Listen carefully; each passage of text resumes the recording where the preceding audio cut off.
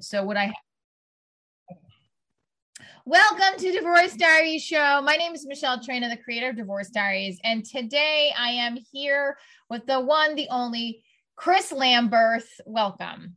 Thanks for having me, Michelle.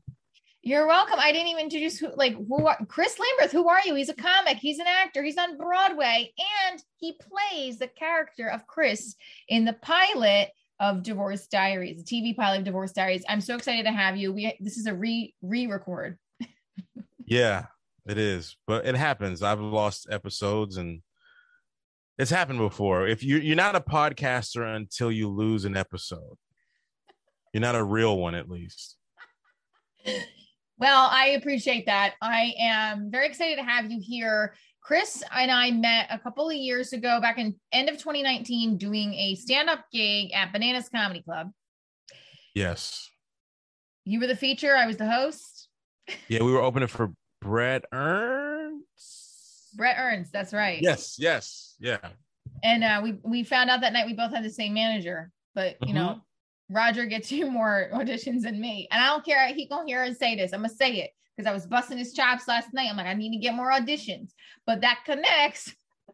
It's different. I mean, it's a different thing. I don't have any control over that. I just go on the ones that he sends me on. If I book him, I book him. If I don't, I don't. And I just keep moving on.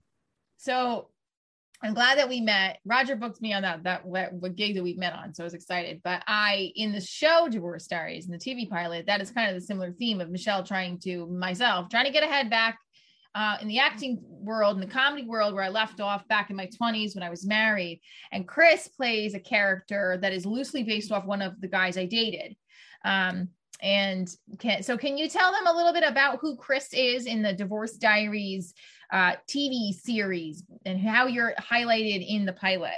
He is a new teacher at the school where Michelle works. He is he like an assistant? What is he like? He's a dean of students. He's a dean of students, and he comes over from another school. And he's there to help out at the school, and he meets Michelle. And you told me it's a possibility of them having a relationship. So it's possible that, like I said in the other interview, our other conversation, that once you get more funding and everything, you'll get Craig Robinson to play my part and take over, and the show will take off. Well, I think that the goal, I appreciate Chris has such strong vibes that the show's going to take off, which I love, but we don't want to replace you, Chris, because I think your character qualities, your acting qualities that you bring to the character are perfect, because the character of Chris is a very patient and quiet man, right? But you're not really, but you have a calmness about you. I don't know if Chris, the actual character in person, he's not, he looks calm, but in real life, he's not. Like, he's got a lot going on underneath the lens of Divorce Diaries. And in the real life version, there was a man I worked with that I was like in love with, that broke my heart. But I also was stupid and fell into the relationship. He was married. So Chris's character is married, and we don't find that out till later on in the series. Why am I giving this away? Because we are plugging the show, the heck out of the show, and I'm still developing the character of Chris and his storyline. And so in the pilot, we're introduced to Chris, who is now in the school, and I teach in the pilot episode. I made the school all inclusion, where it's kids with special needs, varying levels. Can I say something about that? I actually, when I was living in Chicago, I actually was a TA in a school that had inclusion, and I worked with like 7 or 8 kids in a public school in Skokie, Illinois, and that was a part of my 12-hour workday, because I ran a before and after school program at that same school, Middleton Elementary. Wait, so how old were you? May I ask? How old was I back then? How old were you? I was like, I was 20. I'm 41 now. I was 25, 26. Wow. So that's interesting because I was out in Chicago in my early 20s, not living there, but I was doing tours, but a couple of years prior to that. So Chicago, okay, so that's interesting. And so you have a connection with the children and teaching and kind of helping youth. And it's a whole nother ball game, but I think that there's a reason why a lot of actors, a lot of performers become teachers or are dual role. Like I do teach, and I do teach on the side still. I have a theater company for children, and then I do comedy. It's because as a good teacher, you have to have multiple hats and roles and be able to engage the kids. And I think that your character that you play in the pilot, my goal was to try to have Chris be the lens from which the audience can see, oh, he's getting her, but nobody else around her in the school besides the students is getting her, but he is. Right.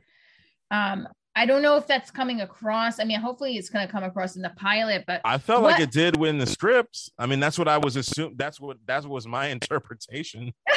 I mean, that's what I was working off of. And, you know, I felt like we captured something.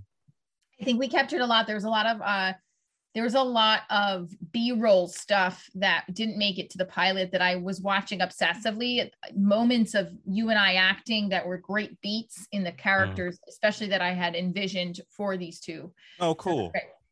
It was really great.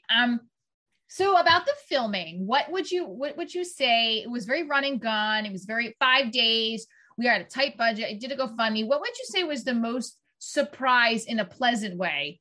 I mean, or you could say it in a negative way. That's fine too. Let's share. What was the most surprising about the process? Well, I told you before. I mean, I had a good time. I think we did a lot in the day that I was there, and it was really efficient.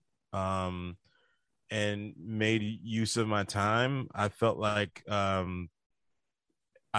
we were doing like something in the style of like, you know, like documentary filmmaking, like the guerrilla style filmmaking that they did on The Office, like the Office and a little bit of Parks and Rec, and it had that vibe to it. What I would imagine the cast that did those shows went through. So it was really fun. It was an environment that allowed me to play and encouraged it, you know. So I loved hearing that. That's great. I'm glad. I wanted that kind of environment from the beginning. I wanted people to feel like they can play in it. I think that if I had more time, I'd like the actors to rehearse more and play even more.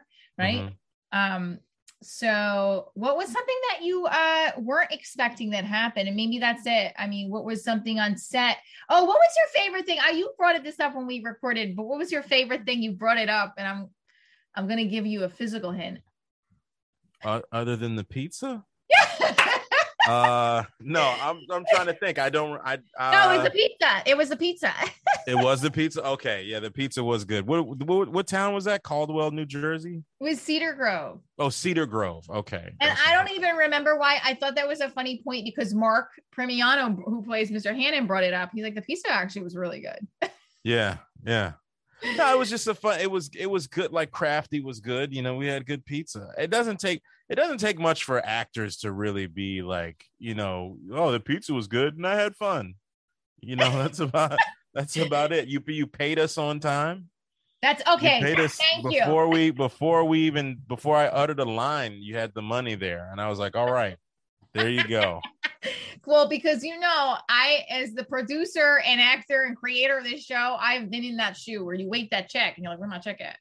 It's very professional. Thank you. And I wasn't surprised by it, but it was just like, it was just cool. I was like, okay, she's knows what she's doing. She's paid us. She's feeding us, and we got to deliver. You know, we try to have a good time and do what we need to do. Well, and those paychecks came from our thank God to our GoFund and Indiegogo that campaign, because that really the supporters of my show, you know, on all my social media platforms really, and some of my family members and even some of the crew and stuff, they were all like, people were donating, have still been donating to post-production costs, like the marketing for the film festivals, and it's pricey, and yeah. So I guess my last question would be, what do you hope as a team member, what would you hope for the pilot? I mean, well, I would love for us to film again, right? I mean, yeah, I mean, I hope people like the pilot. I hope it gets picked up and it gets what you want out of it. It gets them as much mileage as it can, and that you can do something else, and hopefully it propels you into something good. I think when you put forth an effort like you did, it's remarkable, it's admirable. So it's like a lot of people, just kind of sit around and say, how come show business won't call me? Or, you're proactive about it, and it's a good project. That.